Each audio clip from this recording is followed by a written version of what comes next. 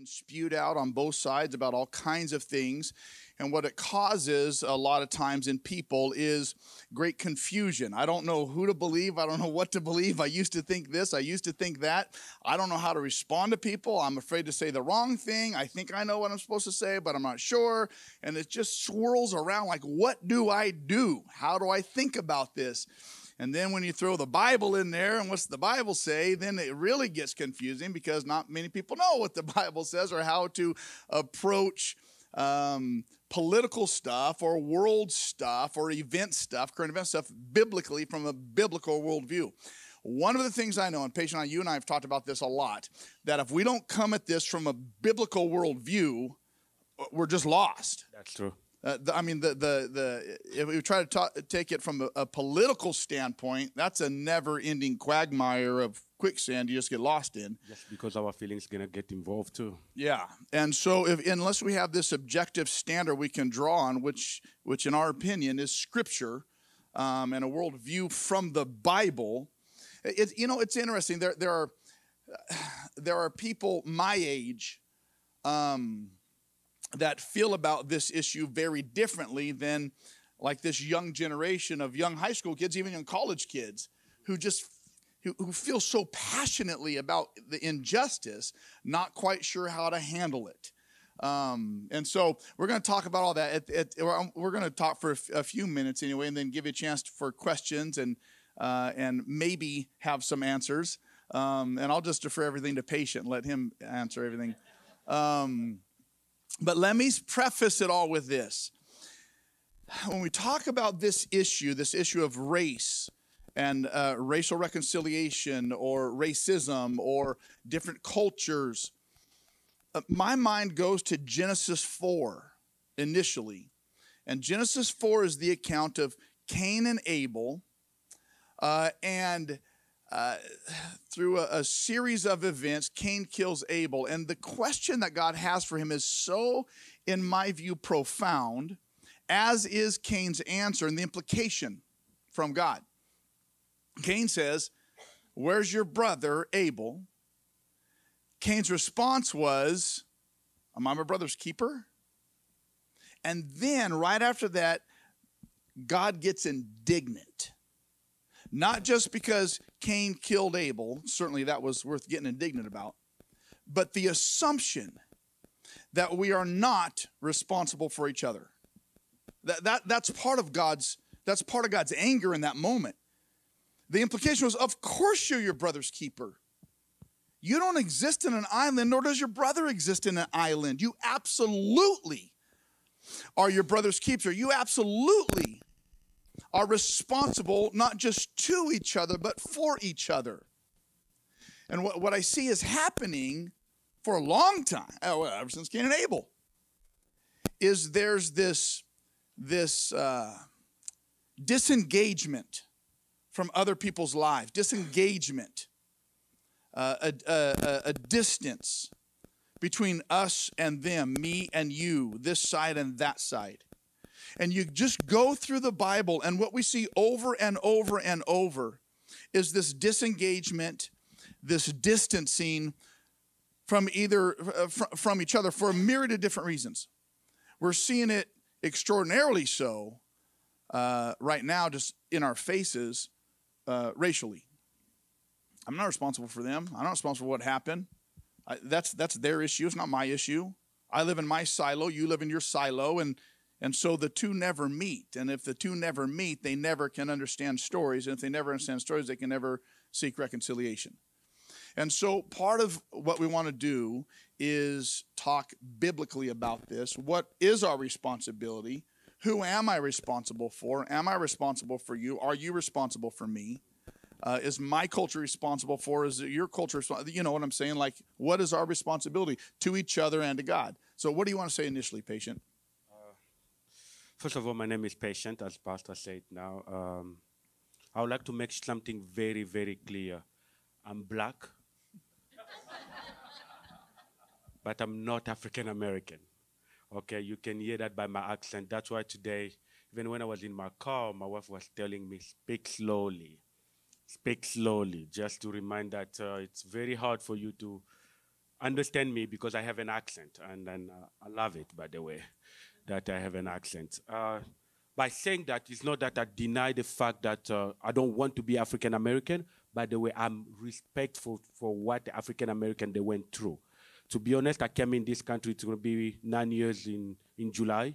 That means I didn't go through everything that the African American went through, but today I'm also in that box just because I look like them.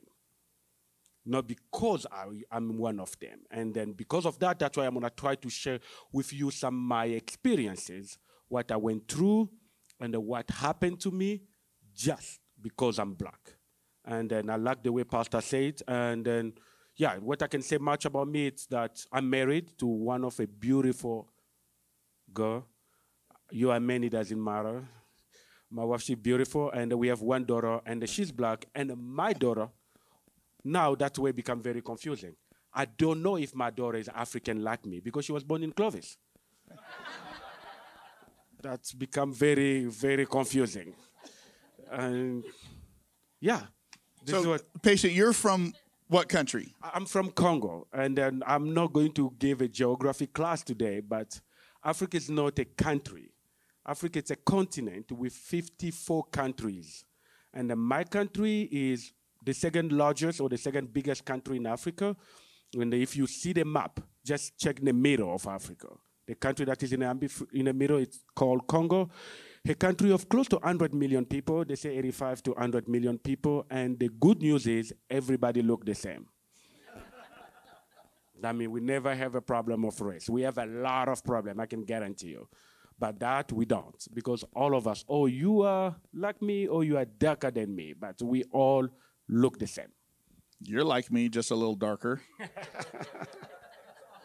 But I'm 6 feet tall, okay? Yeah, that's true. That's the difference.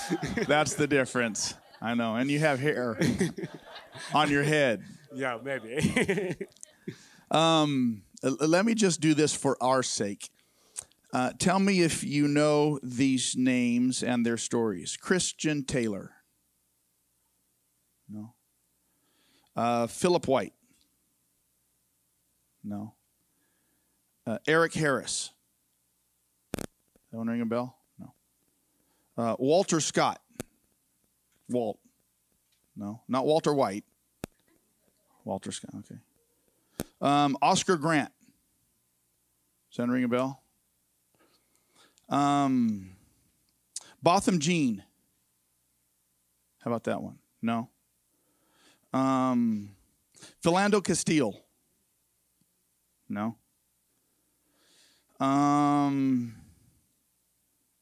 Atatiana Jefferson. No.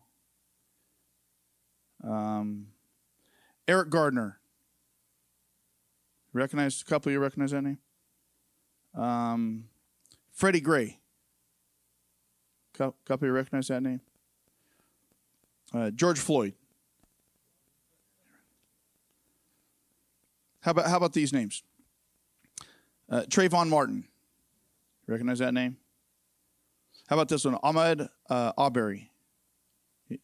Recognize that? Okay. How about this one? Rayshard Brooks. No. Sandra Bland. You know Sandra Bland? How about Breonna Taylor? Heard that name? How about Betty Jones? No. How about Tamir Rice? Ring it? Vaguely familiar? Yeah. How about Michael Brown? Couple of you. How about Jamar Clark? No. How about Tanisha Anderson? Is that one? Remember? No? How about Tyree Crawford? This is kind of the problem. Because those are all African American lives that were killed around the venue of law enforcement or the correctional system. And I'm not going to get into the details of all of the stories, Some of them were outright murdered. Some of them, it's kind of questionable. The official record says this. The other says this. Some of them were very much going after police in the process of things. And I don't want to get in those stories, but here's part of the problem. When I look at us, I see a bunch of white faces. And there's some that are a little darker than others, but it's all pretty Caucasian. And so when we being white community, hear about police brutality and injustice and the system that has got some flaws, our initial reaction typically is, I don't see it. Because we don't know those names. We don't know those stories. It's not our community. And so, again, we have the perspective of, am I my brother's keeper? Why would I know their names? Do you understand what I'm saying? Are you tracking with me so far? Now, I don't want to start this topic or this conversation about systemic racism or brutality, black and white, because the interesting thing is I've been searching for a list of white unarmed people killed by police, and I can't find a list. I can definitely find a list of black unarmed people that are killed by police officers, but not white people. And the stat is twice as many in numbers, white people are killed by police than black. But because of the many things, many reasons, I can't find a list of them. But their lives matter, as do. And so until it hits close to home, until we have stories, we live in a bubble as if it doesn't exist, really. And so, again, not talking about is systemic racism, is this, is that. And I tell you what, all you got to do is go on YouTube and you'll find people on both sides of everything. But what I want to do is I want you to hear the stories, and I want you to understand that part of the problem is our problem, because we might not believe what is the reality, and until we see it for ourselves, it's not really real.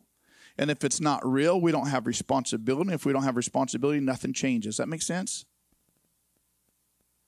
So I want you to hear the stories to drive home the fact that a lot of what is being talked about is a reality. Now, it might not be, in every community of our country. Thank God that's not the case. But it is a reality in some. And while the vast majority of people in authority are not outright racist, out to kill anybody different than them, it certainly seems though there are some. And until we realize that, acknowledge that, we're going to continue to have the attitude, am I my brother's keeper? No, what's the problem? Go do, And so I want us to understand, one, that it does exist. And two, I want you to hear stories from someone, hopefully, that you know or will get to know, to put a face with it, some validity behind it, and so that you'll understand how a Christian responds to it, because that's the key. That's the key. And that's where we're going to center down tonight. How does a Christ follower respond? Now, I don't refer to myself as a white Christian. And I hope I made that clear last week. Because if I say I'm a white Christian, then the adjective is the white and the Christian is the noun, and the job of the adjective is to modify the noun. So when I say I'm a white Christian, I have to change my Christianity to fit my whiteness. Might as well put a sheet over my head with 2 eye holes. Do you understand? Would you ever describe yourself as a black Christian? Nope. Why? Because I'm a Christian first. I'm a Christian first, and then I didn't pray to be black. I didn't. I don't think that my parents either. They pray for me to be black. But when I was born black. And then because of that, I say thank you to God. And for no reason, I will try to change it to anything. I mean, I'll definitely, even in heaven, I'll be black. And that's a fact. But I consider myself as a Christian first, before anything. But more than once, I've been reminded, even in the church, that I was black, then Christian. And the pastor knows about the story. And then some followers that are here. There was two of my friends plus me was three. We decided to go to a church where the people, they don't look like us. And then we went. And then it was in the corner of Blackstone and 1 Street that I don't want to say because you're going to know the church. And in the middle of the church, or the service, we were in the church. And I don't know if it was a worship time or the pastor was preaching. I don't even remember again. But all I know, someone came and they called us. He said, hey, can I talk to you outside? And when we went outside, there were 2 other people that they were waiting for us, which they don't look like us. But they asked us a very amazing question. The question was, we just want to know if you are looking for someone. Yeah, of course. We're looking for Jesus, unless he's not there. Yeah, but, you know, it was my answer. It was, wait, you ask us to come out of the church just to ask us a question if we are looking for someone. Now, I want to emphasize that we were 3 black men, and that we were just the 3 people that they looked different. And I went and I took my Bible and said, I just realized that Jesus is not here. That means we'll be leaving now. No, this is not what we meant. I don't know what you guys meant, but it's obvious that it's because we don't look like you guys. Now, I was a black or I was a Christian in that moment. It became difficult to define, but all I know for myself, I'm first a Christian before to be anything else. Before me to be black or to be the husband of my wife or the father of my daughter, I'm first a Christian. So, patient, your theology drives your humanity. Yes. And until we get that right, nothing's going to be fixed. Not at all. More often than not, our humanity drives our theology. So who I am as a white person drives what I believe about God oftentimes, and then that colors how I treat other humanity. Yes, that's correct. So, patient, when you came to Flipside, I don't know if you know this, but Flipside doesn't have a lot of people that look like you. Definitely. I even asked John is here to bring his wife so we can be at least 4 black people. Because we were just 3, me, my wife, and my daughter. Okay, this started in South Africa. I went to a mission trip in South Africa once, and they asked me to go preach, because I don't know if some people knows about the story or the history of South Africa. Is one of the very segregated country in the world. I can guarantee you that in the United States, we're trying to do better. In South Africa, they're still in a way that white, they are white, black are black, and coloreds are coloreds. They don't even mix at all. And then I was invited to go preach at a conference and to talk about unity. And during that moment, I was preaching. I don't know, Pastor can testify that too. I started preaching to people and to tell them to be intentional with their action before I realized that I'm not. I'm preaching them. I'm telling them to do something that I don't do. Why? Because I was going to the church where everybody looked like me. We dress the same way. We eat the same way. We do everything the same way. But I was asking other people to do something different. And on my way back home, I was thinking about it. And I came and I met my wife. Okay, I don't even met her. But I talked to my wife. I said, I think we will be looking for a new church. But one requirement. The church, nobody need to look like us. I didn't care if they're Chinese or whatever they will be, but we're going to go to that church, Pastor. And we started, and she's there in the back. She doesn't talk much, but you can ask her for details.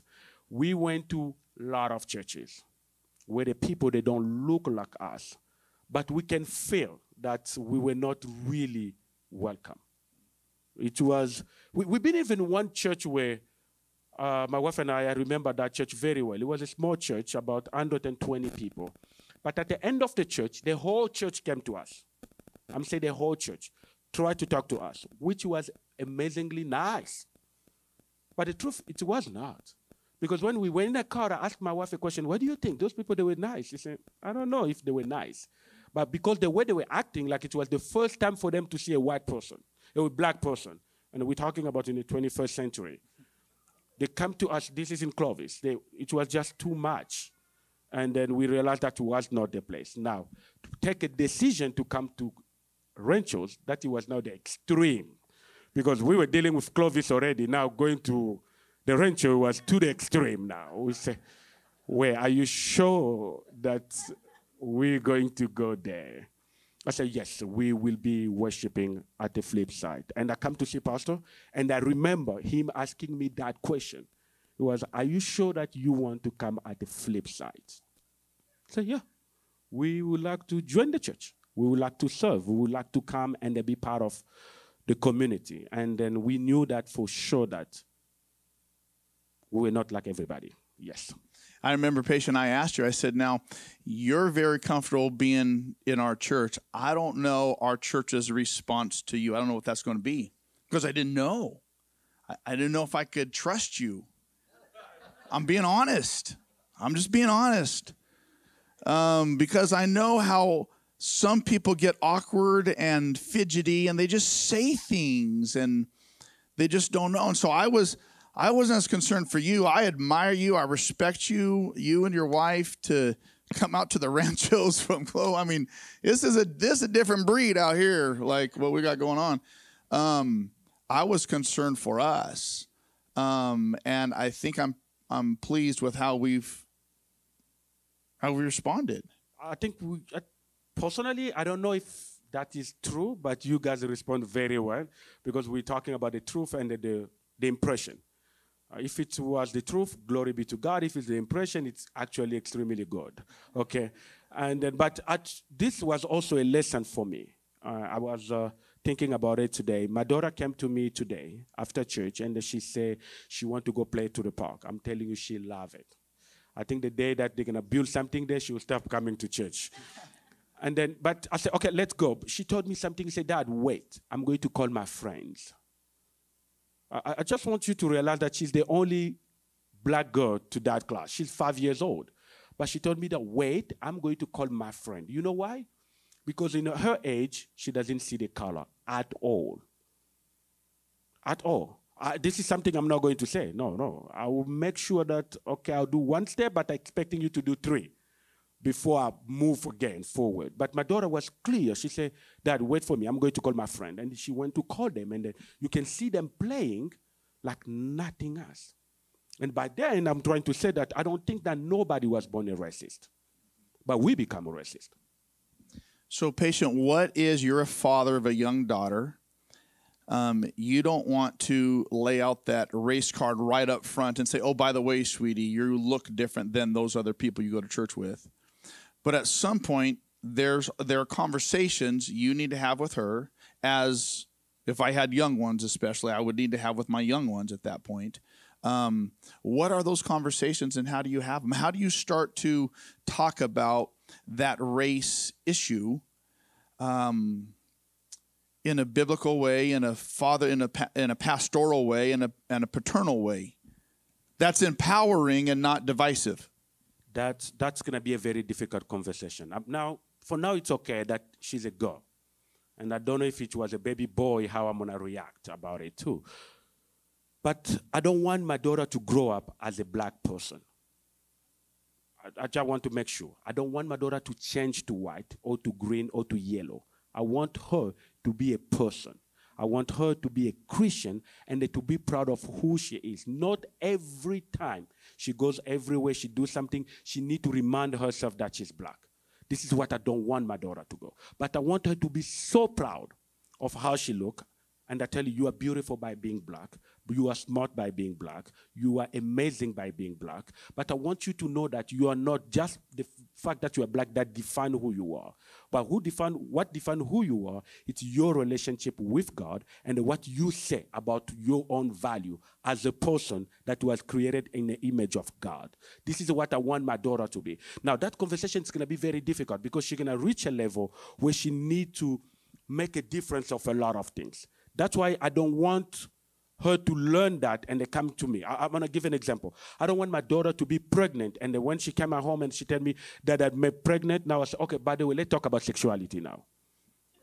You see, it's make no sense. I want to teach her that now, that you are a person.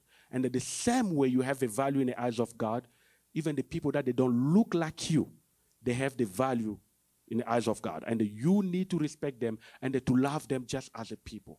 Don't base your rest of your life on the color and make that differences. Yeah. So, patient, there are many of us who hear stories about injustice towards black people. You've experienced some of that, right? And so what I want you to do is share with us your experience of that to help us understand that it's real and it happens, even locally, and how a Christian responds in the face of racism. I will start with one that happened 3 weeks ago. Actually, it happened here. You know, we have a sheriff that comes to the church all the time. I heard that he comes on Sunday morning. And The sheriff. The sheriff. Yeah. He come here and they grab coffee and they leave. But it happened that Sunday I was here at the church and I was taking some chair out and I tried to put the things in place. And I saw the sheriff pass. And you were the only one out front. The only one. He passed me for the first time. He passed the second time. He passed the third time. He passed the fourth time. By being black, I knew already what's going to happen after. But I didn't worry about it. And then finally he parked and he came out and he asked me a question what I was doing there. It was, I'm blocking here and we're putting a chair. Are you sure that you need to do it? I said, yeah. What you guys going to have here? I said, we have church. I said, are you sure? And then, yeah. We have church today, and we need to block here as we do it every Sunday, and it's not going to change today. Yeah, okay. Oh, I was just trying to check if everything was okay. Yeah, by the way, everything was just okay. But it's the same sheriff that shows up every Sunday before the lockdown to get coffee from us. Yes, and they never ask no one. No. Except me. Yeah. Now, I didn't really pay attention on it, but the truth is, Pastor was far, and he saw everything, and Heather was kept there, and then she didn't also pay attention on it. But Pastor came after that to ask me a question, what he was asking me. I told him what the guy was actually asking me as questions, and I tried to answer as much as I can, and I said, okay, this is what I'm doing. But you understand that all those questions he was asking to me, because I was different, seems like you're not supposed to be here, and what you doing here. And this is almost every day.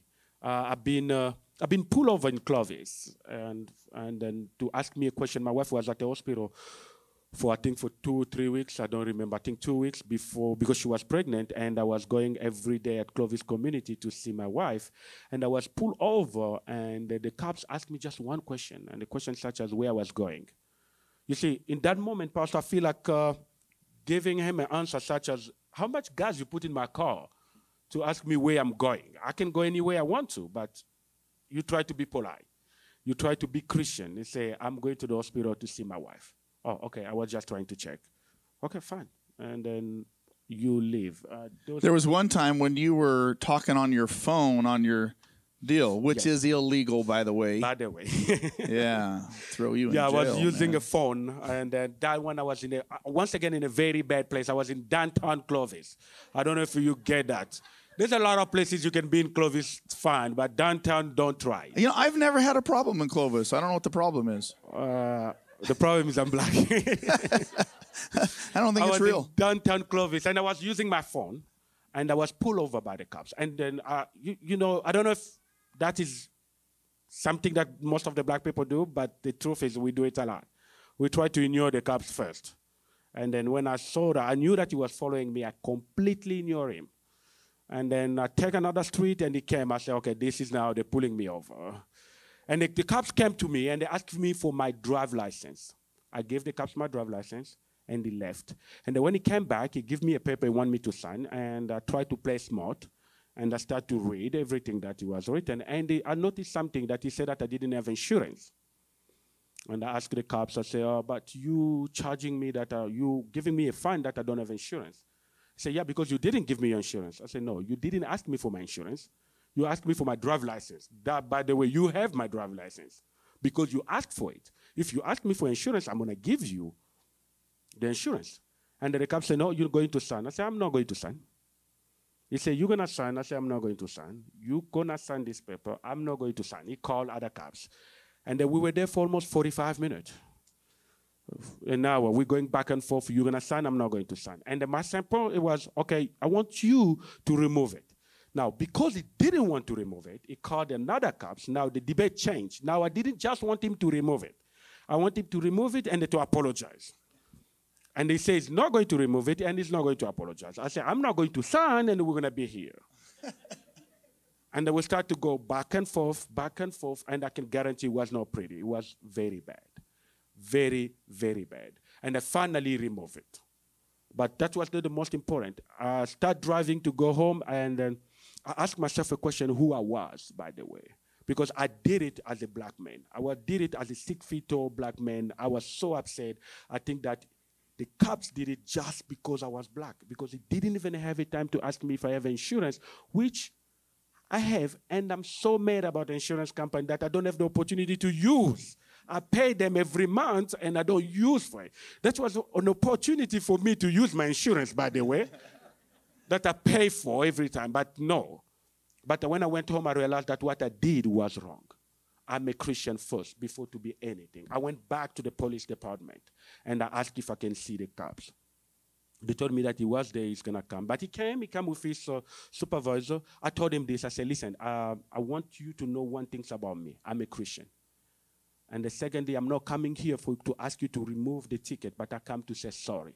My attitude toward you was extremely bad. You don't need to agree with me, but I know that my part. Because my Bible says, as long as that depends on me, let me be in peace with everybody. And I come to say sorry. And the supervisor told me that, he said, I've been a cops for close to 30 years, and that this is the first time that I see this happening. I said, yeah, I'm sorry, but I'm a Christian. This is all I want to say. And I left. And I paid the ticket. Can you imagine? Can you imagine? You were unjustly pulled over, charged with something you didn't do, like the assumption that you wouldn't have insurance. They're completely in the wrong. And then you go apologize to them for your attitude because you responded as a black man, not as a Christian first, and then paid the fine. And I paid the fine. And this didn't happen once. I came in this country, I decided to go to school for many reasons. Many reasons. I said, I'm going to go to school. And then my major was African American Studies. And then my wife can also testify that. I was almost finishing with a college with African American Studies degrees, but I decided to change the major. Now, I changed my major not because what they're studying there, they were teaching there was wrong. No, what they were teaching, it was true. But as a Christian and as a black man being in that classroom, it was just intense. Because every time I was going to class, I was getting there, I was extremely upset. Upset about the things that we were hearing. Oh, wow, this really happened? Oh, they did this? Wow, the people that we're calling the founding father, this is exactly what they did? There was so many things that I was getting upset every single day that I realized that I become myself a different person. In a sense where I can come out from my class and I see a black person for sure. Even if I don't know the person, I'm going to greet that person. Hey, brother. But right after, I'm going to see a Chinese. He doesn't exist. I see a white person. He doesn't exist. I was so mad. So mad about a lot of things. So mad about, I remember one day we have a very intense debate in class about the Constitution of the United States, which I don't know if I love the Constitution, but it's the oldest constitution in the world. That it never changed for 240-something years. But when you read the Constitution carefully, you're going to notice one thing. It's the only constitution in the world that they didn't write that at the same time. It took them, I think, 20 years to write the Constitution. But the First Amendment of the Constitution, that's great. Everybody loves it. Freedom of speech, news, whatever you want to. Religions. The Second Amendment is the freedom of what? Is the right to bear a gun. A lot of people love it. At the Rancho, yeah. People love the Second Amendment. But do you understand that this is 1750-something when they wrote the Second Amendment? But they wait until 1865 to write the 13th Amendment, what was giving the equal right to everybody. That means the guns was more important than a human being. Now, we're protecting the right to have a gun than to free a human being. And then when you've been in a class that they're teaching you something like that every single day, you're not coming there normal.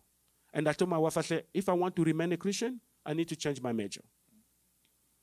I'm going to change my major because if I stay in that class, very soon I'm going to have dreadlocks. I don't say that to have a dreadlocks is a bad thing. Start to smoke some stuff that is not going to be very nice. And then never wear a belt anymore. And the result is going to be just terrible. And for that reason, I'm going to go do communication as a major. Not because I didn't like it, but because I want to protect my faith. I want you to notice something, that everything you hear from this man is kingdom driven first. It's kingdom driven first. Jesus overrides all these other issues are sub issues to the kingdom. It's one of the things I love about him. It's one of the things I love about him. It's one of the things I'm so glad when you came on staff here and we get a chance to work together. But patient, here's the thing, and this is my last question, then we'll do some questions and answers. There are many people, even right now and people watching online, that, well, what do we do? Like, what do we do? How do we respond? Do we go march? Do we go hold up a sign? Is that good or bad? Like I got my opinion about it, but I want to know your opinion about it. Should we go march? Should we hold up signs? Should we put a black square on our Instagram thing? Like, what from here? What do we do, patient? Yeah, this is the most difficult question to answer. To be honest, I thought about that so many times, and then I even met with other people to ask them a question. I said, okay, if a white person come and ask you a question, now I get it. Racism exists, police brutality exists, but what I need to do? One of the things that I'm going to give you as an advice for me, I don't want any type of sympathy. I don't want you to be sorry for me by being black, because it's not wrong to be black, not at all. But I want your empathy. That means to react the way that you can react if it was being done to you. Because we're calling ourselves Christian.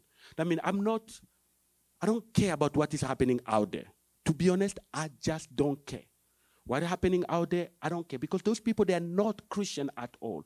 What hurt me, broke my heart, is when those type of things are happening in the church.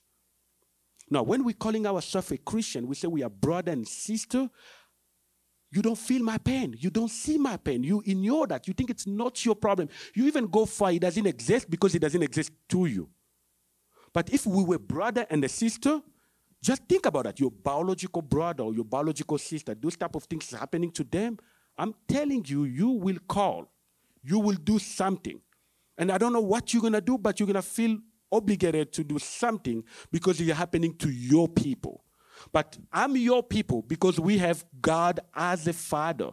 The Bible says we are born again, and when we're born again, we're having God as a father. That's why I don't want you to have a sympathy. When you have a sympathy for me, you feel like you're actually sorry for the fact that I'm black, which I'm not.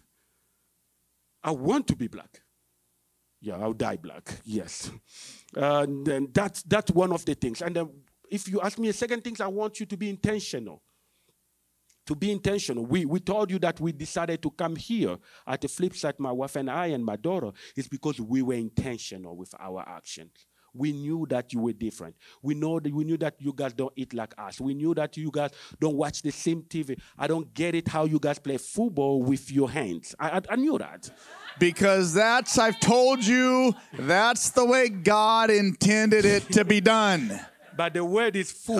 It's with our food that we need to play it. I don't get it, but we knew all of that. Hey, but just stick on the topic, patient. Stay in your lane, man. This ain't it, all right? Yes, but we were intentional with our action. And if you can be intentional, that's going to be at your workplace. And you try to find the people that they don't look like you. Hang out with them, talk to them, ask them questions. By the way, there's a question that is being asked to me a lot about why black people are afraid of white people. That's not true. Black people are not afraid of white people. It's actually backward. White people are afraid of black people, but black people don't trust white people. That's totally different. We talk about trust and the fear here. If I'm working on the street and then a white person sees me, the first thing that he's going to do is going to cross the road. He's afraid of me. Afraid about my skin, my color, and I'm kind of a danger for them. But what black people actually do, they don't trust white people. Even the problem that the cops they have with the black community it's that we know that they are cops. They pull us over. We can be pulled over. We can do things wrong, but we don't know how it's going to go. We never know how it's going to end up. That's why we don't trust them. That's why if I'm being pulled over now, the first thing that I'm going to do, I'm going to call Elodie, I'm going to call John, I'm going to call Taylor, and I call I don't know how many people, ask them, can you guys stay online? Why? Because I don't know how it's going to end up. This is something that I would like you guys to know, that as a black man or African-American community, they're not afraid of you. They don't just trust you. But what we notice is that you are afraid of them or afraid of us as a people, when we are not dangerous at all. We're just human beings, and we have also some standard or some culture that we would like to be accepted. When, oh, they are loud. Oh, that's true. Black people are loud. Actually, African people, we are extremely loud. Very loud. That means if you come to my house where I grew up, you have no idea. We are like in a stadium, but we're just three of us talking. But that make me different or make me a bad person? No. I agree that you are quiet and I accept you the way you are.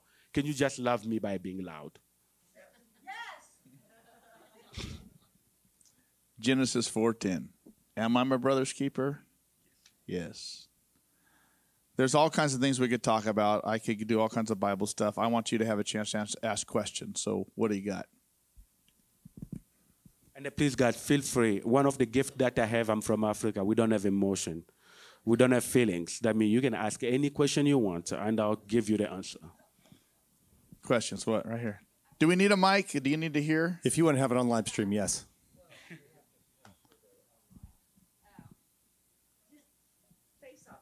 Go ahead. Patient, you said that you and Elodie were intentional about coming to Flipside. What caused you to be intentional about coming to Flipside? First of all, there's one thing that we always blaming each other. The thing is the people, the most segregated day of the week, it's on Sunday. On Sunday, you're going to see how United States is very divided. We have, when you cross Hendon Avenue, you go this way until Clovis, all the churches are white people. Now, when you go to Southeast Fresno, you're going to see all the ecclesias, spiritus, that means all the Mexican, they are there. Now, when we go to the West Side area, this is where you see all the first, second, third Baptist. And then are there. That just talking about Sunday to see how we are divided. Now, we reach a level where somebody needs to do the first step to go forward. Now, the claim is, you never invite me to your church. And then I say, I never invite you to my church. Black people wait for white people to invite them to their church. And the black people are expecting that. They're going to receive that invitation too. And then we say, okay, fine. Because I don't just want to blame white people for what they did or how they look. Let me go live with them and then learn from them, learn who they are, and then what is going on. And then I came at Flipside for that reason. One of the reasons that we came, it was because you guys don't look like us at all. The second reason that we stay, it was because of the preaching. Because I want to make that clear. If we went to a church, you can be the church that nobody look like us, but if they don't preach the gospel, we're not going to stay there. But we decided to stay and to be part of that journey. I don't know if I'm going to change anything by my presence here, but we say, let's go and be with them. And thank you. You guys being so nice to us. What he's talking about is the incarnational model of ministry. Jesus moved into a neighborhood that was not his own to people that were not like him. Do you understand what I'm saying? And it's very much what Patient and Elodie and Andrea did, moving into a neighborhood of people that was very much not like him. It's very biblical. And I'm so proud that you guys are here and you stayed. Thank you. Another question.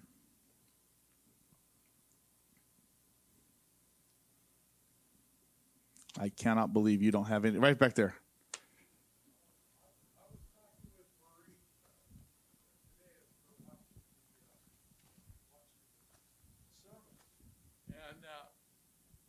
And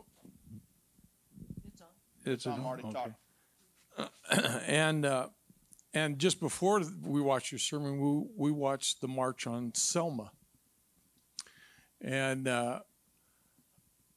I asked Marie the question. I says, how, over all the years that you know, that there was from slavery to now, you know, with us being, you know, at that time, a lot of people went to church. I mean, that was their mainstay. How can they justify how they treated different people and in the way they twisted the Bible? So, you know, that's what I was kind of wondering what the Bible says about that and how they would use the Bible by twisting it to segregate from other people. I don't know if it made any sense what I'm asking.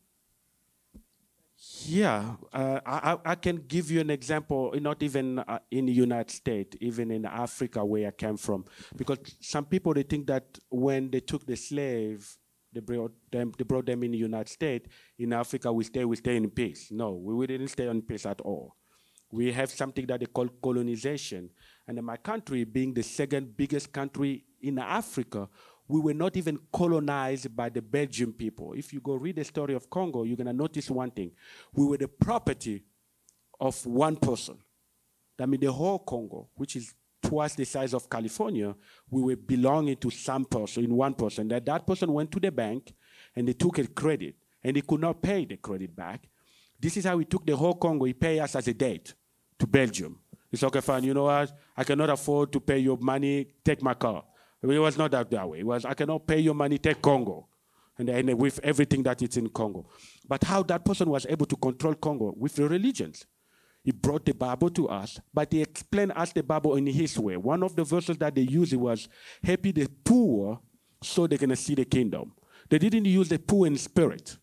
Now, all I can tell you for sure, the heart of a human being, white, black, yellow, blue, are evil in general. That means a human being can do whatever he wants to do to get to what he wants to, even if it's to twist the word of God, even if to change the word of God. Because today the problem never been the word of God. The word of God is holy. But it's the interpretation that we give to the word of God that change everything.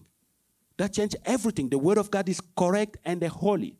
But us as a human being, we're bringing our own interpretation for our own good and our own benefit, and we give it any interpretation that we want to. Now, I can give you one. Black people are lower than men.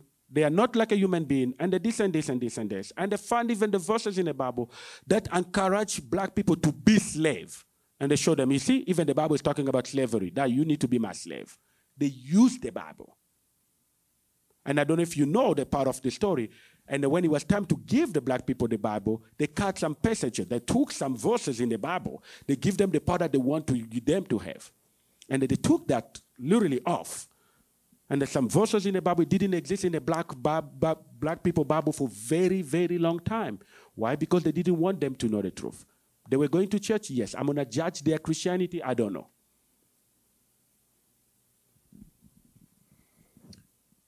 Another question. Right here. Go ahead. Just start talking. In our Bible study after church a couple weeks ago, after our Bible study, we were talking about racism and some of the things that you, Carl, had been addressing. And we had some discussion about how it seems like all around the world, the prejudice is towards different people. It's not just whites towards black. It's, it's somebody against Italians or, the English against the Irish. And it's just, more the idea that people are different. And one of the things in our country, even though blacks were brought here as slaves, it seems like now that they've been emancipated, they're not slaves anymore, but that stigma kind of stuck with it. And there was somebody was talking about how it seems like some of the policies that were given blacks to make everything equal made it easier for whites to be prejudiced to blacks, not because they were black, but because of some of the things where they were then being able to take advantage of other people, in black neighborhoods, housing or what do you call it? When you're able to get into college when, you're black or Affirmative action. affirmative action, things like that, which makes it like, well, why are they different? So people end up being prejudiced, not so much against the person because of their color, but because of some extra privileges they have as like reparations. So do you have a question, Chuck? Well, yeah. What is it? It seems like, why is it that, maybe I wanted to see if there's anything to that, because there's been slaves all around the world since the beginning of time. Why is it now, since there's no slavery, why would there still be the prejudice? Actually, there's more slavery in the world now than ever before in human history. Right. So there is a lot of slavery right now. Why is it prejudice whites against black or whites against non-whites or whatever? Why do you think that's still? Because basically we're the same people otherwise. I will try to answer that question in a very simple way. I don't know if it's going to be simple. By being African now, not by being African from Africa, not by being African American. I think when you talk with African American, they are fighting for one more thing that has never been given to them. They want that their white community, which is represented by the government in the majority, to recognize that what they did for 300 years was wrong, and then to say sorry. I don't know if you follow the history of the country, the United States. The African American are the only people in this country that the U.S. government never apologized to. They apologized to the Chinese, and they're very surprising. If who've been at Fresno State here, if you go to Fresno State, you're gonna notice one thing. There's a huge monument that was built in the United States for the crime that was committed in Turkey when they killed the genocide of Armenian. Can you imagine that? We're talking about something that happened in Turkey. They killed 1.2 million Armenian, and we came at Fresno, California, and we built a huge terrace to say we recognize this is as a crime. But there is no way at the Fresno State that you're gonna see a tree that they say we are sorry for what we did to black people. It doesn't even exist. But we have the audacity or the courage to recognize something that Turkey until today refused that they did. But the US government agreed, and they built it. When you go to Fresno State, you're gonna see there's one by African American actually building. They build a statue that they say sorry to American Indian, but they never have. That means the problem is continue because until today, the US government never agreed that what they did, it was wrong. And because of that, it's going generational. It's something that even when we say, oh, no, okay, before I fix something, I need to recognize that. Pastor preached that about last time too. When you say you are sorry of what? Okay, we say we want to repair. To repair what? That's a question. What? Oh, to repair what we did. It was wrong. No, we just want to give you the privilege to go to college. Well, why you want to give me that privilege? But you need to start to recognize first what I did to you. I didn't treat you like a human being. You cannot use the same fountain of water than me. You cannot go to the same toilet with me. You cannot do this.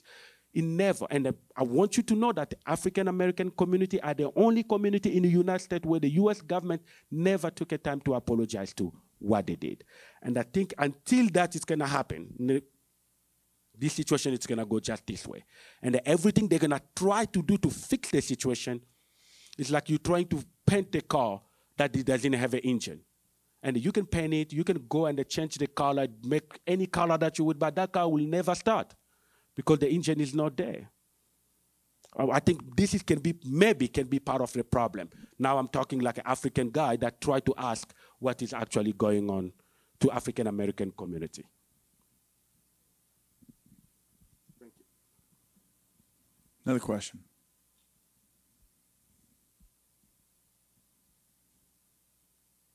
Yep.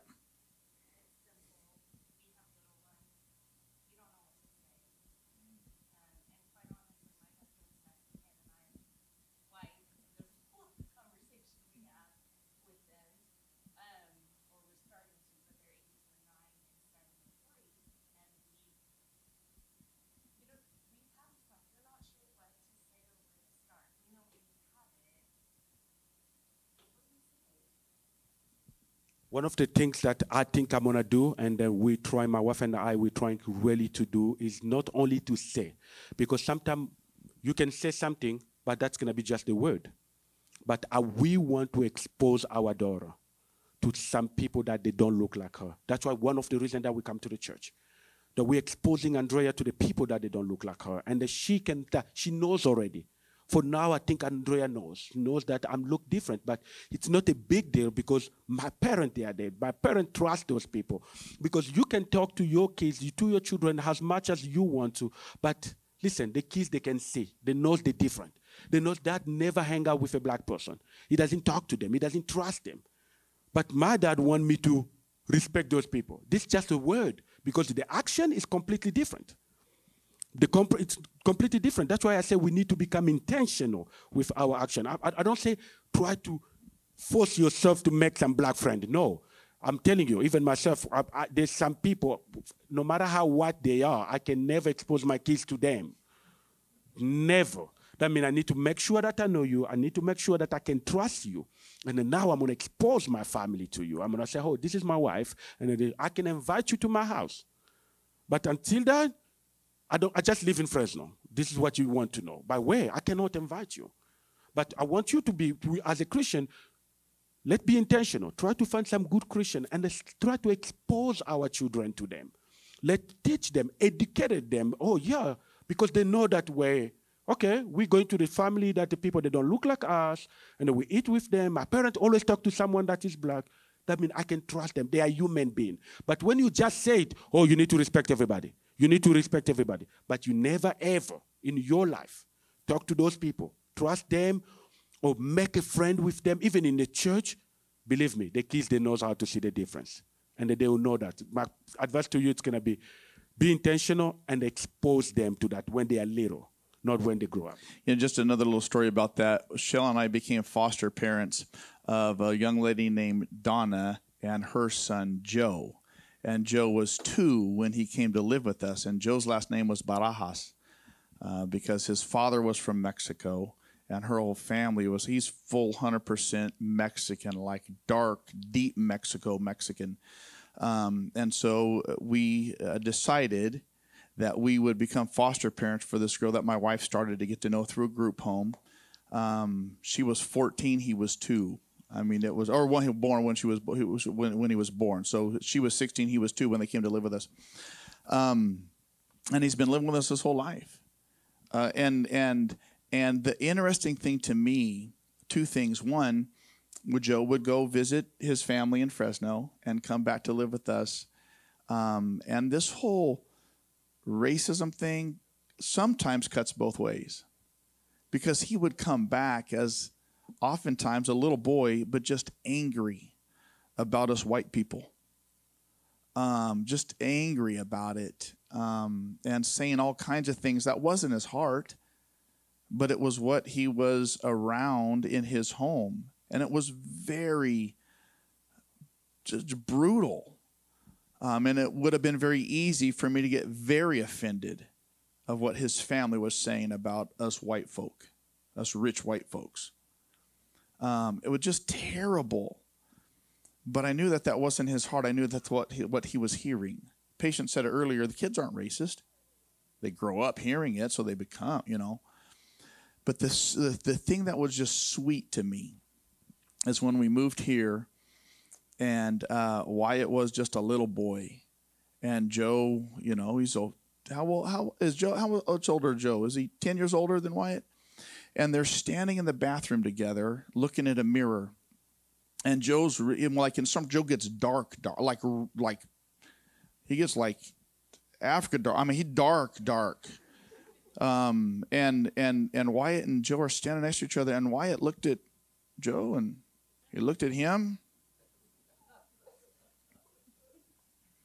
Daddy, how come I'm not dark like Joe? I mean, he just didn't know. Joe was his brother. You understand what I'm saying? It's just his brother. That's all it was. And until people that aren't like us become human like us, it's always going to be us and them. But I do want to make this point too, that noticing race isn't racism. We've got to get that. noticing race. I hate it when people say, well, we all just need to be colorblind. That's the stupidest thing, because God isn't colorblind, and he didn't make everybody like one tone, and like he sees in technicolor. And to not notice that and to deny that demeans God's creation. I mean, when I first met Patient, you know one of the first things I noticed, other than that he was 6 feet tall? You tell me, what did I notice first about him? Okay, this is what I'm saying. You're afraid even to say what it is you know. Because you feel like, this is how subtle and pervasive it is. You feel like if you say what you notice first is that he was black, now that's racist and it's racism, and don't say it because maybe he doesn't know. You understand what I'm saying? Like, noticing races isn't racism. If you can celebrate it as the technicolor creation of God, it's like, absolutely he's black. Beautifully made, exactly. And actually, I'm white. I mean, other than being bald, what's the first thing you notice about me? Probably I'm a white guy. I mean, how can you not? It's not racist. You understand what I'm saying? Yes, that's true, because the diversity been part of a plan of God since the beginning of time. God was the God, and God is the God of a diversity. Unless we think that God was wrong by making us look different. Because if I was God, because I'm not too smart to be God, but if I was God, I'll create everybody blue and 4 feet tall. So it's tall by there. So they're not going to be differences. But God was so amazing, so God, that he decided to make us differently. But you need to understand, by doing it, God was portraying the diversity, but he wants us to live together. And the beauty was there. The beauty is when we see the different colors of people.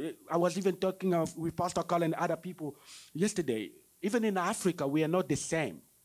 We don't look the same at all. I don't know why everybody think that when you see someone from Africa, we look the same. No, we have a different race. The people from Morocco, Egypt, and they are light skinned. They are literally, they call them like a colored people. And the people like in the center of Africa are Bantus, are like me. And we have the Bushmen, the people in South Africa. They are very short, strong. And we have a Nilotic. We have all those type of people. God, even when he decided to create us as a black, he didn't just make us the same. Even among us, even among the white people, there are some people that are extremely white. There are some people that are white. Some people, there are differences between. And God is the God of that. He created us unique to live together. But us as a human being, I realized one thing about God also. God created everything good. But everything, it's not a sin. But everything can become a sin. Talk about the rest is not a sin, like a pastor is talking about. Yes. But it can become a sin. It's just like the same way with eating. Eating, it's not a sin. But eat too much become a sin. That means everything, when you try to do that to the extent, in a certain level, can become a sin. When you see me here, you see my wife, you see my daughter, you're going to see that we're black. John is there. I don't know where his beautiful wife, but John is white, and his wife is black. And I talked with the brother the last time we spoke. I didn't even know that beautiful woman next to him was his wife, but I know for sure that he's a Mexican, and the wife is white. I can see that. I can see the difference, but talking about it, now we make it to become even a problem when we want to talk about the race. Because what? Because we recognize that in our heart, something is wrong. That's why we don't want to say it. That's why I don't want to say what. Personally, I don't have a problem. I'll say it clear, nicely, and polite. That you're white. And that's it. And I don't want you to change. And I don't want you to apologize for being white. You didn't do nothing wrong for being white. Pastor, I don't know if you can allow me to say this. There's one thing that I love about the Apostle Paul. I was talking with a younger, not with the younger daughter, I think with the younger daughter and the high schoolers. I told them something. I said, if I go to heaven today, one of the first things that I'm going to ask God, can I see Abraham, Jacob, and Isaac, the fathers? And as soon as I finish to see them, I'm going to ask a question, can I see Paul? But just imagine you go to heaven, Paul is not there. Look like something is wrong in heaven. Paul must be in heaven. I don't know, but I'm for sure that Paul is there. But I love something about that guy. Paul was a Jew man, and Paul was from the tribe of Benjamin. But at the same time, Paul have a privilege that my daughter have. He was born in a Roman territory. And when you are born there, you have a citizenship of a Roman citizen. And everywhere Paul introduced himself in the Bible, he always introduced himself as a Jew and from the tribe of Benjamin, until when he was arrested. The day he was arrested, he played that card. He told them, I'm a Roman citizen and you have no right to arrest me. And he showed them that. They said, wait, you're serious? Yeah, I'm a Roman. You say, patient, why are you telling us this? Let me tell you why I say that. You didn't pray, I said that already, to be born white. But for some reason, because you were born white, you have certain privilege that you don't even use just for being white. My wife, this is going to be her last semester at Fresno State, and she's very smart. And I know that she doesn't like me to say about that, but she's going to become a civil engineer, something that I don't even have a time to think about. But she knows the difference when she goes to school. Every time when she goes in a classroom, they see her differently because she's a female and she's black. What you doing here? You don't belong here. But let me go back to what I was saying about you being born white. It's giving you some privilege that I can call the cops today to complain about something they're going to do just nothing. But if you call, and actually you call for the second time, that becomes very serious. And then you need to use it to promote the kingdom of plan of God by defending your brother and sister to say, this is wrong. Why? Because they can listen to you just for the fact that you are white. And I want that to make that clear. And Paul knew it. It's not a sin. But if you can take the advantage, not to in a way of promoting yourself as a white person, but promoting the kingdom, say something, or no. What is happening here is injustice because this person is black. That's why you guys treating that way. If it start to come from our white brother and the white sister, I can guarantee you the change is going to come in this country. Because I don't believe that the change is going to come from outside. The change is going to come from inside, from the church. But the church need to know their value, to know who they are, and they use it, as Paul used it, for the glory of God. I'm telling you, if 4 of you white people stand up there and they defend my case, they will listen to me. I can go there and I'll talk as much as I want to. They will never going to listen to me. And if you can do that, yes, please do it. Please do it. There's something I want us to understand is that in the statistics in America, as far as population, we're about 13% African American in this country. 13%. That's it. And so the reason I say that is to say this. Those of us who are white need to understand that there is that segment of our population that lives under the umbrella of people who are not like them. Do you understand what I'm saying? Like they can't, the African American culture cannot get out from under the white umbrella that covers them. Because there's only 13% of the population. So the very nature of being in America places them under the umbrella of every system and organization, institution that has as its core whiteness. Do you get that? Do you understand that? And so for us to say, no, it's all good. I don't see what the problem is. Well, of course not.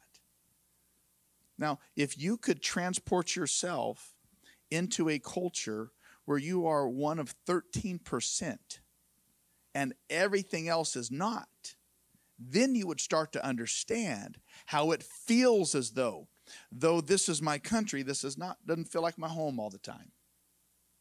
Do you understand what I'm saying? And so then if you had some group in that majority group that would come alongside you and walk with you and befriend you, do you understand the safety that's there? And so it's somewhat hard for us to say, no, I get it, because we don't. You know this story, because me and Pastor Carl, we discuss a lot about that with Pastor Jeff too, about all the rest things. I'm going to give you an example of what I just said now. It happened actually in the church.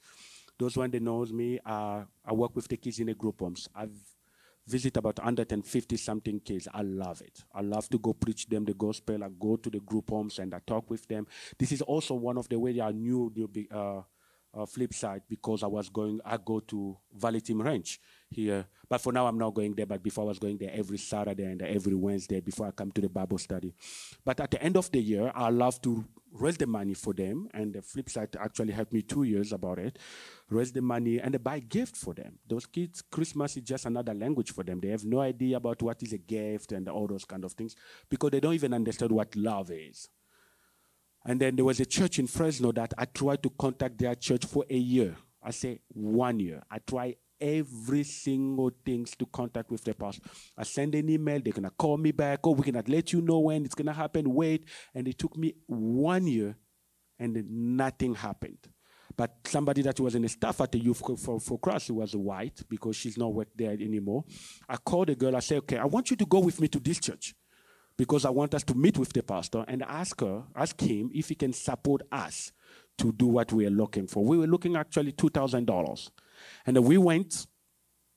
I told you, it took me 1 year. We went one day. We met with the pastor. He was leaving, and we talked for a second, and he said he's going to call us back. And when we left, I told the girl, oh, he's always like this. He's never going to call us.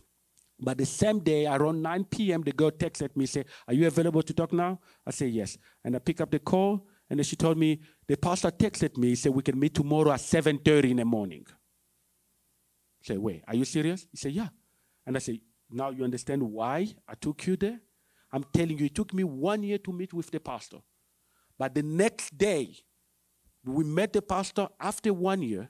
The pastor gave us an appointment the next day at 7:30 in the morning. I can tell you, if someone gives you an appointment at 7:30 in the morning, that means he moved mountains just to meet with you guys. And we met with the pastor, and the pastor told us, he said, the policy of the church requires that this type of demand, you need to take at least 6 months before we process that. But you know what? I'm going to think what I'm going to do. The next day, he wrote us a check of $2,000. I can guarantee you, I have nothing to do with it. It was because I took somebody that was also a Christian but looked like him, talked to him, and the pastor was able to meet us and they give us the check. Something that I did. And I can tell you those type of story, a lot of them.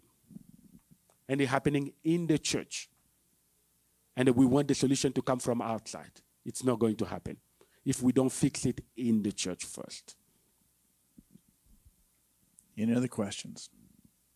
I can't believe nobody's asking about systemic racism or, police brutality, none of that stuff. It's a bunch of scared white people to ask it in front of a black man. I don't know. No other questions. It's your chance.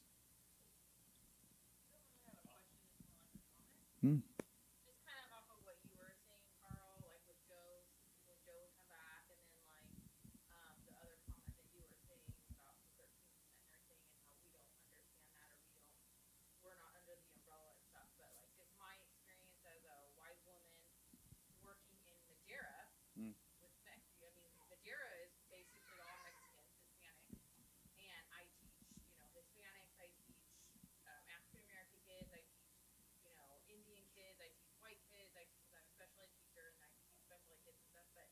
But when I go into the community of Madeira, my daughter goes to dance there, my kids go to school in Madeira, my kids feel like, well, I'm the only white kid, so they feel a little bit of it, And then when we go into Rancho San Miguel or other stores in Madeira, we walk around, we get the looks of, well, why are you here?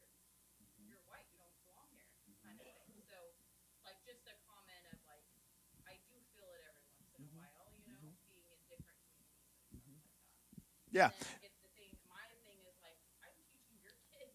Don't look at me like that. You know what I mean? Yeah. So. Yeah, Julie, no, I understand. And there are pockets where you might walk into and be the odd one out. I totally understand that. And I'm glad that we have the opportunity to experience that, because that's reality 24/7 for many people. It's not the reality 24/7 for us. So yeah, no, I'm glad you had that experience. You should. That's yeah.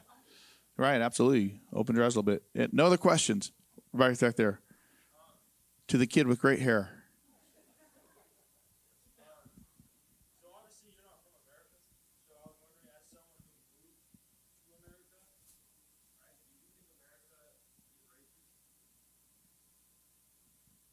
Until when I was pullover, yes. Before that, no. You know, we have, I think the social media, to be honest, changed a lot of things about America. Because us growing up in Africa, my wife and I, even coming to Fraser was a shock. You know, we come in the United States. We thought that we're going somewhere because all they show us in the TV in Africa, it's Miami, San Francisco, LA, San Diego. We don't know Fresno. No, it doesn't exist in our TVs. And it was already a shock to come in Madeira, Fresno way. What is Fresno, by the way? And then when you come here, I continue to consider myself as an African, not as an African American, but now I feel like I don't have a choice than to choose. Because even if I don't want to find myself in that box, this is the box where they're going to put me.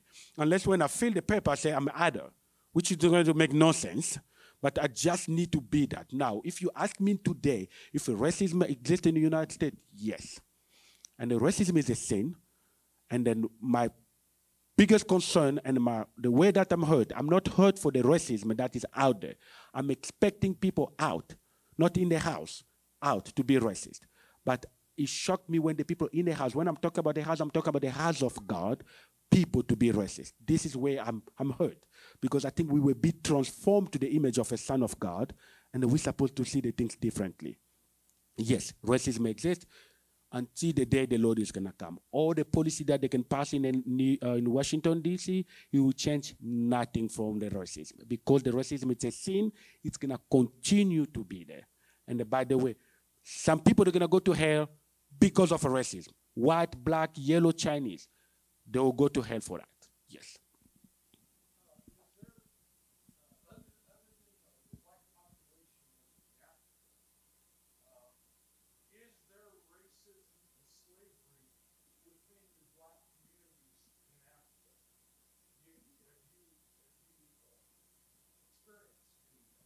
I didn't get that question. He asked if there was racism within the black community in Africa.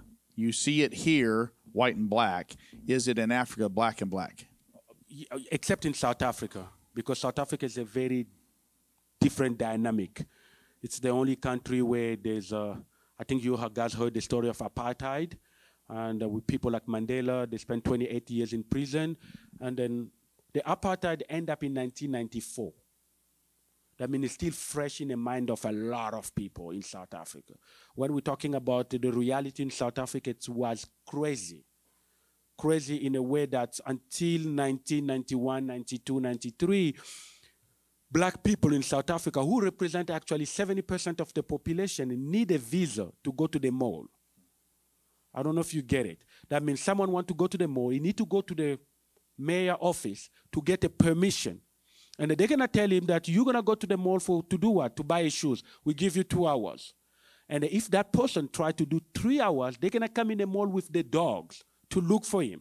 And then they can arrest him, and he's going to be punished for something like you're not going to the mall for the next 2 years. Yes, this is what happened in South Africa. And the people like Mandela, they paid the price. He spent 28 years in prison just because he said that he was not right. That's why I said only the country like South Africa, but the rest of the country in Africa, no, because we all look the same.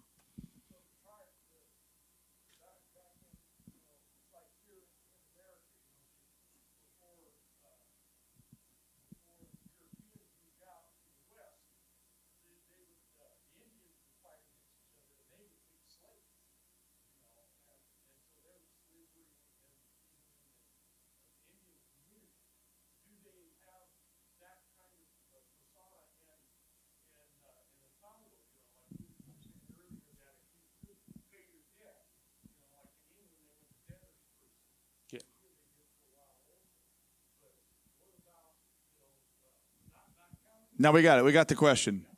Quick answer?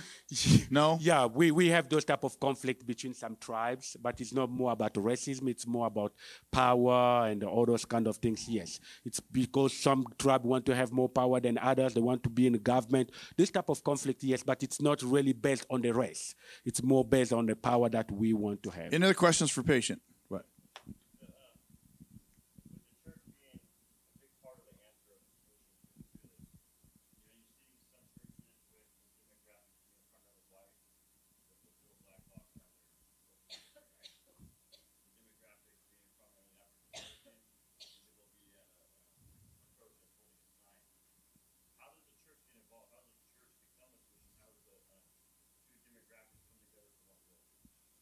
This is a very good question. I want you to understand first thing, that the follower identify themselves to their leaders. Okay, my ranchos is a little bit different just because the majority of the people that live in the ranchos, they are white.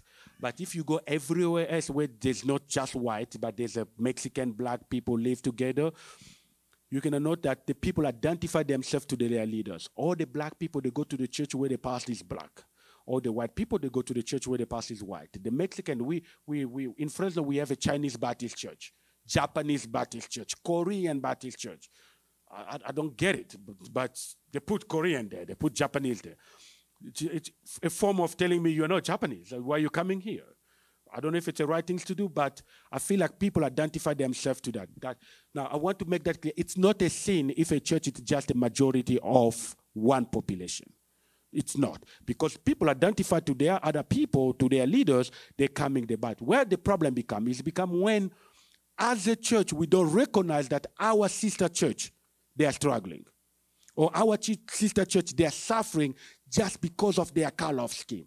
This is where the problem starts. This is where we can blame the church where the majority are white people. We don't say that by them being majority white people, it's wrong. No, it's not. It's not. It's okay. Like I said, people identify themselves to their leaders. They have a right to go where they want to. Like us, we decided to come here. John decided to come here. His wife decided to come here. We decided to come here because we are free to go everywhere we want to worship. We can go worship with the Chinese where we want to. But the problem is going to become if we don't want to recognize that our brothers, which we call brother in Christ, they're struggling, they suffer for the fact that they are different. Or they don't have the same privilege that we have just because we are white. That's going to become a problem. But you worshiping with the people that they just look like you, that's not a sin at all. I agree with that 100%. I don't think at all that the local church has to be multiracial. No. I think it has to reach out to every church of every race if they're in need. That's the difference. You said it earlier, 10 o'clock on Sunday is the most divided time in the country. That's just a statement of fact. I don't think there's judgment that comes along with that. You attract who you are, not who you want. That's a leadership principle you all need to understand. You attract who you are, not who you want. You can want to be multiracial, but if your community is not, you're not going to beat it. There are places in Fresno that should be multicultural because there's a bunch of culturals in a 1-block radius. Ranchos isn't that, and I don't make any apologies about that. We are our community. But the moment we turn our back on another church that is in need, that we have the opportunity to meet that need regardless of culture and race, that's when we fall into sin. We have an example, Pastor preach about that guy. This is one of my favorite preacher in the world, is Tony Heaven. He's an amazing preacher, but when you check the church of Tony Heaven, majority are black people. But he's an amazing preacher, but he doesn't attract all the colors. I don't say that there's no white people in his church. Yeah, there are some, but they are minority. But the majority of the people that they go to the church of Tony Heaven, they look like Tony Heaven. But he will help any church that's struggling, that has a need, regardless of race or culture. He's been in Fresno a couple of times, and I think the last time he's supposed to come in Fresno, he was going to People Church, which is actually majority white. He was not going to Westside Fresno. They're white. Any other questions? What? I'm a 911 dispatcher. So I see a lot of both sides of it, and I dispatch EMS and fire. I don't deal with the police side of it by choice. I choose not to. I went to work for the ambulance and the fire trucks. Right. I wanted to help people. I came out of corrections because I've seen a lot of race wars and division, and we literally segregated people by their race and by their gang affiliation and things like that. And so I really changed my career path because I wanted to help people. I wanted to do something better with my life because that's where I feel like God told me to be. So where I work, I always make a joke. Like, don't go south of Shaw after it's dark. Like, where all the shootings happen, it's kind of chaotic down there. Oddly enough, I work down south of Fresno. I need a question. So my question is, we have these conversations at work, especially when all this George Floyd thing happened and the media is raging and there's these riots going on, and we talked about how we're going to handle that as, like we went through some things. When the conversations happen amongst coworkers, as a Christian, not as a white woman who doesn't understand, because I grew up here in the rancho, so yeah, I will say that I was I need a question. As a Christian, how do I respond to people and my other coworkers as when they say that I'm not sympathetic? Great question. I don't understand. As a Christian woman, how can I answer to them that I care for people, period? And it's not because I'm a white woman or that I live in the rancho. How do I respond to them? First of all, what I think all of us as a church we're making as a mistake is we're reacting instead of acting. We're waiting. Like for now, I'm telling you, everything that is going on in 3 weeks is gonna stop. All we're gonna wait for a next video that is gonna come out before we start reacting again instead of acting. Now, what I'm trying to do is to say, it's by now, because the problem is now, but when everything is gonna come down, you to continue to act toward those people like you care. Not only when something happened, now you want to show them that you care. You need to show them that you care in the base every single day when you are with them. They can say, oh, wow. Now, what's going to happen? Even when something happened, they're going to put you, they say, no, she's different. I can guarantee you that as a black man, we know which white people that they are different. And we know which one they're waiting for something to happen so they can react. But they don't act every single day. They're acting like, oh, hey, how are you? To check on me, to try to hang out with me. But this is what they say that you don't understand because they think that you are not with them. You don't ask them about, hey, how the things work. What is your reality? What you guys facing? You're asking those questions to know about them, to know about their struggle, because you knew already somewhere that there's a struggle among the white and the black. But if you just wait for something to happen and then to go ask questions, in that case, you're not acting, you're reacting to something. That's when they're going to tell you you're never going to get it, man, even if I explain that to you. Yes. Because you never care since the beginning. You just wait for something to happen. Now you're asking. And I think all of us, if we become intentional, before even any other videos to come out, I don't expect, because I heard already something happened on Friday already. And I think in Atlanta, Georgia, there was another man, 27 years old, that was also killed. And then I don't know how it's going to go, but check what happened to that. The cops that killed, he was fired. But the police chief, he did something that I didn't like. He resigned. This is running away from responsibility, just to say, I don't want to deal with this. Deal with it. I'm out. Instead of saying, I'm going to stay and try to understand what is going on, what is wrong, and I'm going to try to fix it. No, he chose to resign. And that's a problem that the church also doing today. We're reacting instead of acting by teaching all our kids. We don't want for a video to come out, but to teach them, to expose them with a church from West Side. Bring them here or take them there. They can also see the reality. They can talk with those kids and they know that, oh, wow, I didn't know that the things was different like this. When I was a youth pastor, yeah.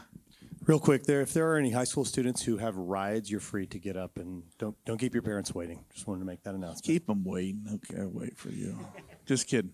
Jeff's right. Thank you, Jeff. When I was a youth pastor in Tulare, all-white church, I took our kids down to First African Methodist Episcopal Church in deep Los Angeles. All black church. When the Rodney King riots hit, that was the political fire brand of the black political movement during the Rodney King riots. Dr. Cecil Murray was the pastor there. And I told our church I was going to take our youth group down to visit a couple different churches. That was one of them. And we were going to go to a big dance party they had Friday night at their church, and then serve the homeless and drive around with all of their people delivering meals all around the community on Saturday and spend 2 nights there and go to church on Sunday morning. And it was so interesting to me as a white youth pastor, taking white kids, the parents who chose to and chose not to let their kids go.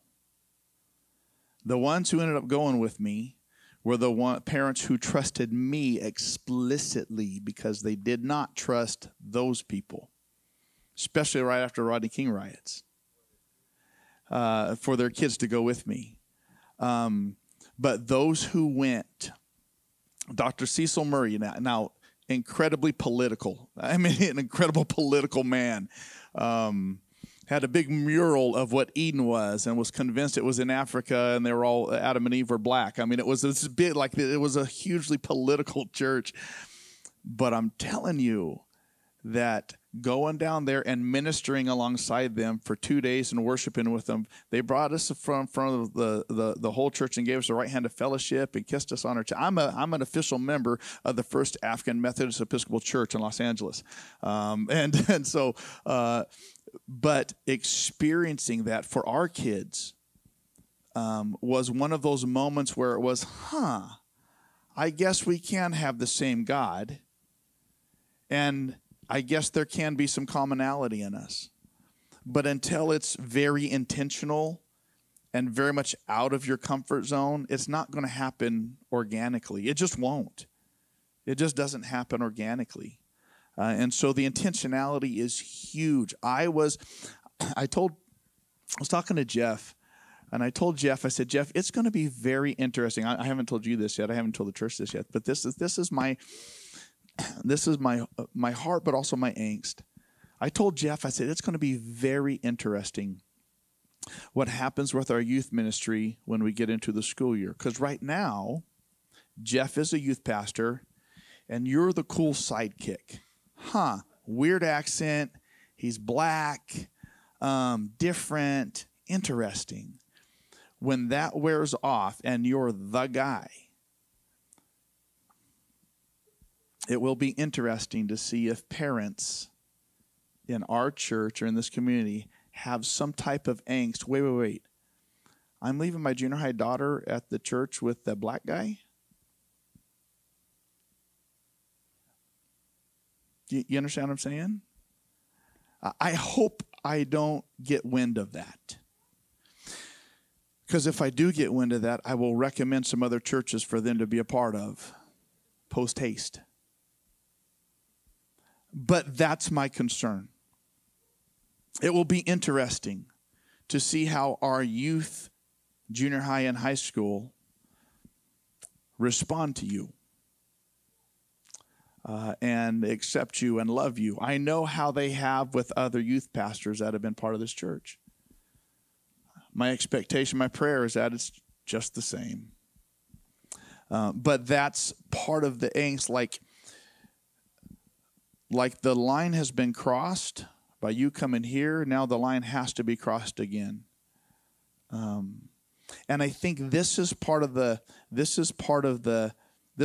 our role now as a church. To one, be acknowledging of what the reality is for many people that is not our reality, and not just saying, oh, that's just overblown. It's not. Parts of it might be, but the heart of it isn't. And then to be very intentional, not fake, but just intentional, especially starting within our family. And then every time you have the opportunity outside of these walls to be one of those line crossers rather than a wall builder. Does that make sense? You understand what I'm saying? Now, please don't misunderstand inequity with inequality. This is something I think it's very, very important. There's a difference between inequity and inequality. You need to pay attention to what I'm saying right now.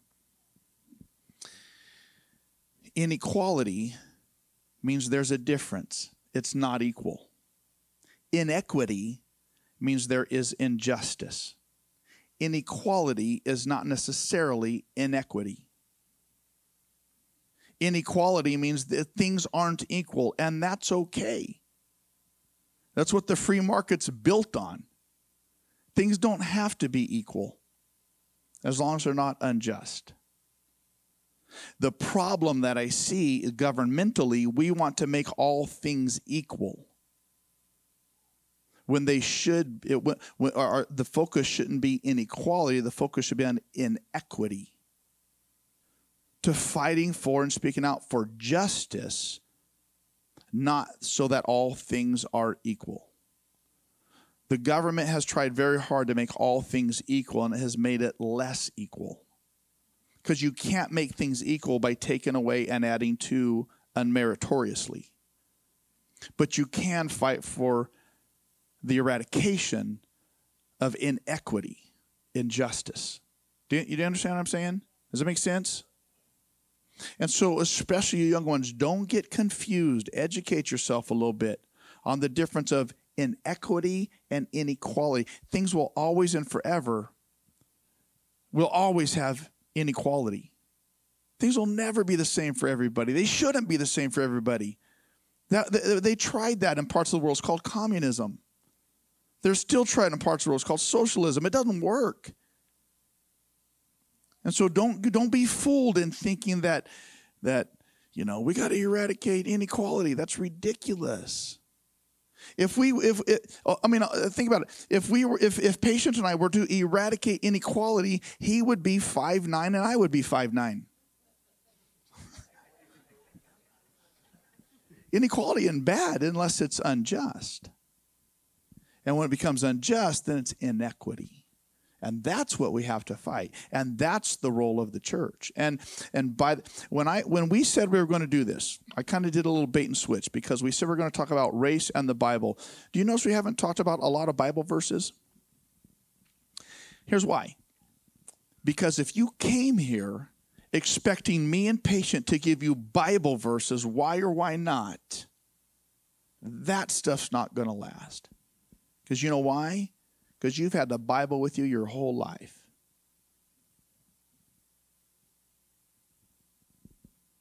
What I wanted you to do was come and experience someone who's living the Bible. Because that sticks. Do you understand what I'm saying? What do you want to say in closing? Thank you for coming first, and thank you. I don't think this was just a lecture for you, because at the end of the day, we don't want you to pass any test, but we want you guys to go and practice this, make this to become part of your life. As I told you that, and I'm going to insist of that, please don't apologize for being white. But if the Lord God, who's powerful, decided you to be white, He didn't give that to you, but the society, for some reason, give you a certain type of power. Use it for the glory of God. Just use it. And anytime you have the opportunity to use it, use it. Anytime you want to speak out, do it. As I say that, maybe I cannot. Maybe if I do it, nobody's going to hear me. But if you can do it, do it. And we're so glad to be here. I don't know for how long we're going to be here, but we are here. This is our church. We are here. Maybe one day the Lord is going to call me and my wife to go back in Africa. We're going to remember this church. We're going to talk about the church. We say we were there. We were with the people that they don't look like us. They love us. They accept us.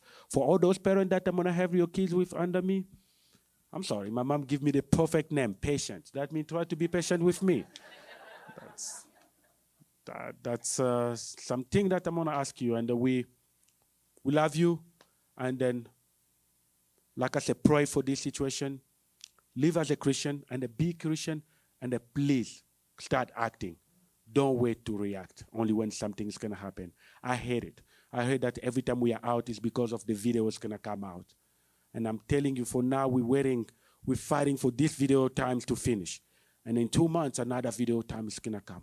And you can come also to me, to LOD, ask what we need to do. No, please, don't wait for us to die to ask us what you need to do. If you can do it, come now and ask questions. Expose your kids to us. We're going to expose ourselves to you, maybe to other people, but make sure that you trust them first. And expose your kids, and you're going to see what the Lord is going to do. The Bible says, by this, they will know that you belong to me, if you love each other. Not if white people love white people or when black people love black people. Pastor, you mentioned that, but this is something that I want also to emphasize. Racism is not just from white to black. As a black person, I can guarantee you we can be racist too. Very well. By the way, by telling you that you're never going to get it, it's already a form of racism. Because we don't want even to tell you our story. Because we don't want you to know our story. We don't want you to hear our stories. But if we can open ourselves to you guys, please listen to us. And ask questions. We don't just die. There is a reason why we do what we're doing. And like Pastor said, we didn't even talk about that in the Bible. We didn't even touch the political part of this. Because if we start talking about the politics, I came in Fresno just for 9 years. I can tell you terrible things that I learned in Fresno. Do you know that the west side of Fresno, where they live 90% of African American, they don't have even a store. There is no Walmart there. Can you imagine? There is nothing. There's only 2 stores there, actually. There's AutoZone because black people have car, and there is a liquor store to every corner. And there is no Walmart, there's no SafeMart, there's nothing. Now think about this. Clovis is just under 20,000 people. They have more Walmart than all Fresno combined, which make no sense. This is just the politics, just to show you. Now, are we going there? No. As a church, can we speak out about this? Because nobody took a phone to call to say, wait, my brothers in West Side, they don't even have Walmart. Why you guys don't do this? But the people in Clovis, they call anytime. I cannot drive 5 miles to find a Walmart. They build one in the corner of his house. You have one now. Did it? We were living in Clovis, Elodie and I. We were living in Clovis, I think, for 6 years. Just around our homes, we have 4 Walmarts. By the way, the biggest Walmart in the valley, it's in Clovis, which makes no sense. They didn't even build that in Fresno. They built it in Clovis, Hendon and the Clovis Avenue. Where are you going to find the biggest Walmart in the valley? Wait, what are you doing there? This is what the men can be. But you guys are not just a normal man. You're a Christian. That the love of God lives in you. You are the image of the Son of God. Let's see the things differently. Patient, I love you. Thank you for dinner last night. Elodie is a fantastic cook. I'm surprised you don't weigh 300 pounds. No, I used to. Huh? Okay. I used to. I was 249 pounds. And then I told my wife, I'm getting old. I need to control how much I'm eating now. I'm so thankful you're a part of our church. You make us better. Thank you for trusting us to come out here. Thank you for staying. And I want you to know that Patient is not our youth pastor because he's black. His blackness has nothing to do with him being on staff here. Please understand that. I hired him before this whole thing broke out anyway. I hired him because he's good. He's quality. He's valuable. He knows his stuff. He loves the Lord. He knows Scripture. He's a kingdom man. That's why he's on staff. Please understand that's who he is and see him through those lenses. So thank you. I love you. I'm proud of you. I'm so happy to work alongside you. Thank you. And I would like you to pray for us. Let's pray. Yahweh, we bless you. We bless the God of diversity. We bless the God that creating black people, Chinese, Korean, white, Congolese, Nigerian, Yahweh, people from France, Italian, Yahweh, God, you were the God of diversity since the beginning of time. God, you didn't just make a lion. You make, even when you create dogs, you create a lot of type of dogs, Yahweh. You were just amazing. God, I'm sorry, God, us as a human being, God, we took your blessing and we tried to change it in our ways because we thought that we're better than you, God. But we bless you because you saw it, you noticed it, and you knew how evil we were.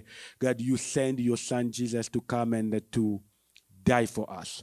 And I think you give your revelation to the Apostle Paul when he said, in Christ there's no Jew, there's no Roman, there's no Gentile, there's not yellow, there's no blue, there's no black, there's no white, but we are all one. Actually, we are all one, not with Christ, but we are all one in Christ because you are the reference, because you are our God. We bless you, God, for what you doing in our life. Yahweh, today was just the word, but God, we believe that those words can become the life of someone today. Yahweh, we believe that those words, Yahweh, can give a sense and orientation, Yahweh, show the way to someone today to know this is the way that I need to act from now on. Yahweh, God, thank you because we want to be a church that's acting, not reacting all the time. God, we want to be a church that can show the world that we love you. Because Yahweh, you said that when by this everybody, they're going to know that we belong to you when we love each other, Yahweh. Yahweh, thank you, God. Yahweh, I bless you once again. I bless the rest of the week. Yahweh, God, give the peace to our country. God, continue to bless our government, Yahweh. Give them a wisdom to know how to handle this situation, Yahweh, where you guys are going to get glory, God. We bless you, God. We bless all other churches, Yahweh. God, allow us as flip side, as a local church, to know how we can be a blessing to our sister church, Yahweh. Yahweh, in the valley. We're not even talking, because this is our Jerusalem, Yahweh. We're not even talking about the Samaria. We're not talking about the rest of the world. We're just talking about how in the valley, how we can be a blessing to others. Yahweh, thank you, Yahweh. Thank you for what you were able to do, because you are the master of time. Yahweh, glorify your name. In the name of Jesus we pray. Amen. Let me tell you this. Thank you so much for being here. You're more welcome to continue being part of this church. But do this for me real quick. Just tell patient thank you for sharing the stories and stuff. Excellent job.